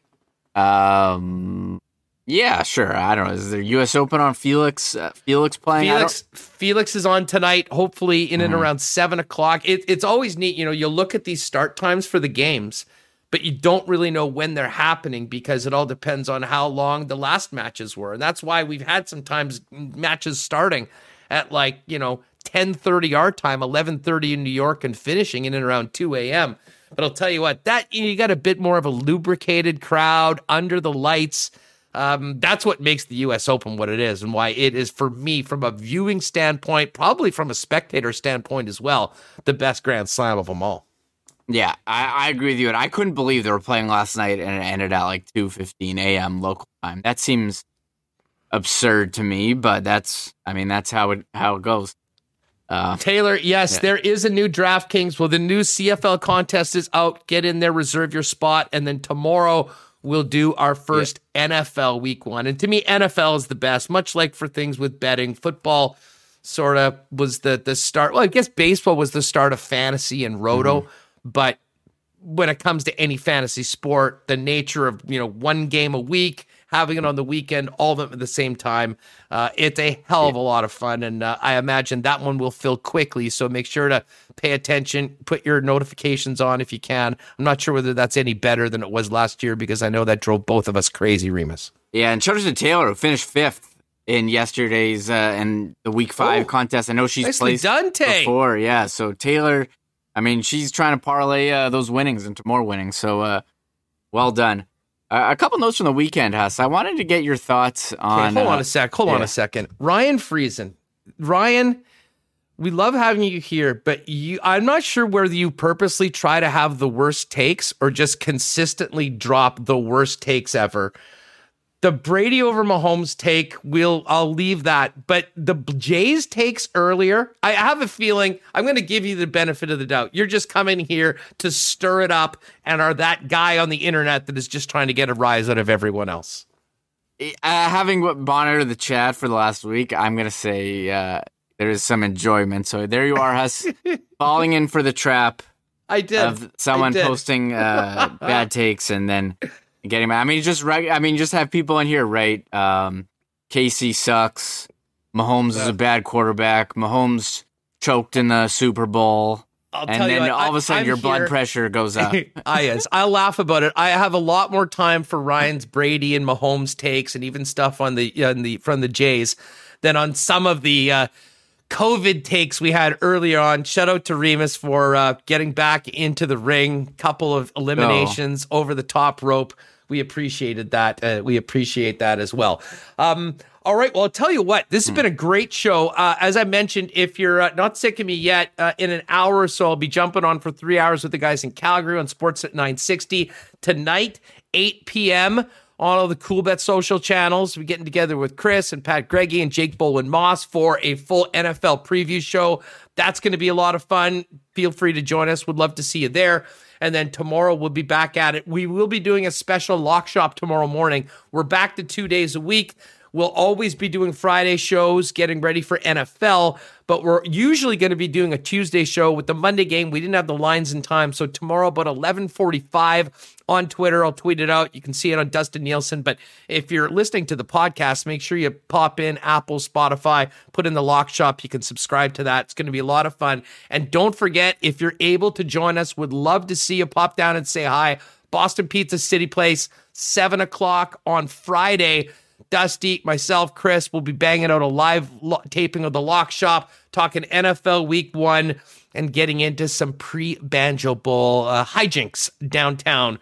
Would absolutely love to see you there. And again, do not forget, a little later on today, we will have the posts up so you can enter for the Canadian Club Special Edition CC Chronicles 42-year-old whiskey. We're going to the top shelf, folks, for this week's contest. Big shout out to James and the gang at Canadian Club, and I imagine there'll be quite a few CCs being poured Saturday afternoon in the rematch between the Winnipeg Blue Bombers and the Saskatchewan Roughriders. Fingers crossed we'll be talking about at least one, if not two, Canadians in the U.S. Open semis tomorrow. We may have to place a call to John Horn, one of our great tennis go-to guys, depending on what happens today. But definitely, if you're with us live, flick it on to TSN 3. You can see the rest of this match. We'll talk about it tomorrow one way or the other. We'll certainly discuss the latest with Felix Auger-Aliassime. He's a favorite tonight, has a good chance of getting to the semifinals. More on the Banjo Bowl, more on the upcoming NFL season, the latest from the NHL offseason, and everything else to do with Winnipeg sports here. And by the way, Reem, just before we go, I want to give a big shout out and congratulations to the Winnipeg Goldeyes. They lost yesterday, did not make the playoffs, finished off their season, but what a crazy season it has been. Starting off in Jackson, Tennessee, coming back to Winnipeg at one point, but it was Kyle Wilson. I mean, an all-time RBI record for the American Association. I think a lot of people think that he might be able to jump on with a major league organization after the year that he had for the Goldeyes, and that's what it's all about. And then on top of all of this, the Goldeyes today, check out all their social streams or the YouTube, a 1-minute video announcing a real significant rebranding for the Winnipeg Goldeyes for the first time in a long time. If you're with us on the screen, you can see the look.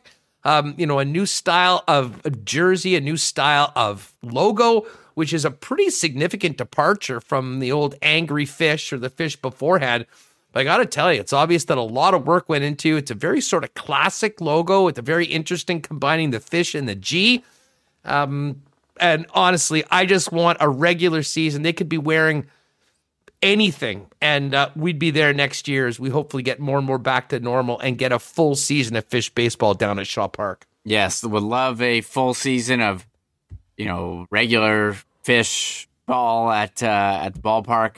Unfortunately, I didn't get a chance to make it down this year, but I'd love to take my son and family down next year for a game. Great way to spend an afternoon or an evening, and here we are scrolling through the logos. I will definitely miss. I'm a big fan of the OG fish, but this is a nice modern rebrand. That's for sure. I like the way that it looks on a hat here. I think this is pretty cool. Oh yeah. So I'm looking forward to some new merch coming out from it. These bags I think are pretty awesome. So so this is the Goldeyes rebrand. And I imagine we'll probably have new jerseys and stuff. I do want to get my hands on one of those road gray Winnipeg jerseys if they're changing. Those ones are absolute classics. This you know what this means, Hess, that they have a rebrand. It means the old gear is going to go on clearance. So I got my eyes on the Goldeyes store for some deals. Some Emery-Wis approved deals. We'll let you know. We'll let Andrew know if they're doing any sort of a clear out. We'll certainly get him on. But we'll talk about this at some point with them and really wrap the entire crazy season, the second of 2 in a row. Fingers crossed that the team will be able to get back to the ballpark next year under normal circumstances with normal crowds and a normally great season of summer baseball downtown. Yeah, well said. And there's Jeff Cabillas. He's like, ooh, that lid. I really like this one, this red one that's on the screen with the icon logo. I think pretty it's cool. sharp. Yeah, I think it's sharp. So I'll have to look when they get the merch out and take a look at their inventory. You got it. All right, folks. We'll see what Layla and she is down love 40 right now. Looks like Svitolina. This is going to be a war. We'll watch the rest of this tennis this afternoon. See you tomorrow, 1:00, right here on Winnipeg Sports Talk. Thanks again to Manitoba Battery, Little Brown Jug, Royal Sports, Canadian Club. Don't forget to check our social feeds to enter in the amazing prize, the Canadian Club Chronicles. We're going to do that on Friday with the marble race at the end of the show. Not Autocorp, the Nick and Nicky DQ Group, Boston Pizza. Check out their Burger Week selections, Assiniboia Downs, and coolbet.com. And once again, thanks to Breezy Ben for being with us all season long. And congratulations to Pat Cantlay for winning that Tour Championship and $15 million on the weekend. All right, gang, enjoy the tennis. We'll talk to you tomorrow here on Winnipeg Sports Talk Daily. Thanks for being with us. Oh, my God. Shut it down! Let's go home! Thanks for tuning in to Winnipeg Sports Talk Daily. Make sure to subscribe on YouTube and your favorite podcast feed at winnipegsportstalk.com.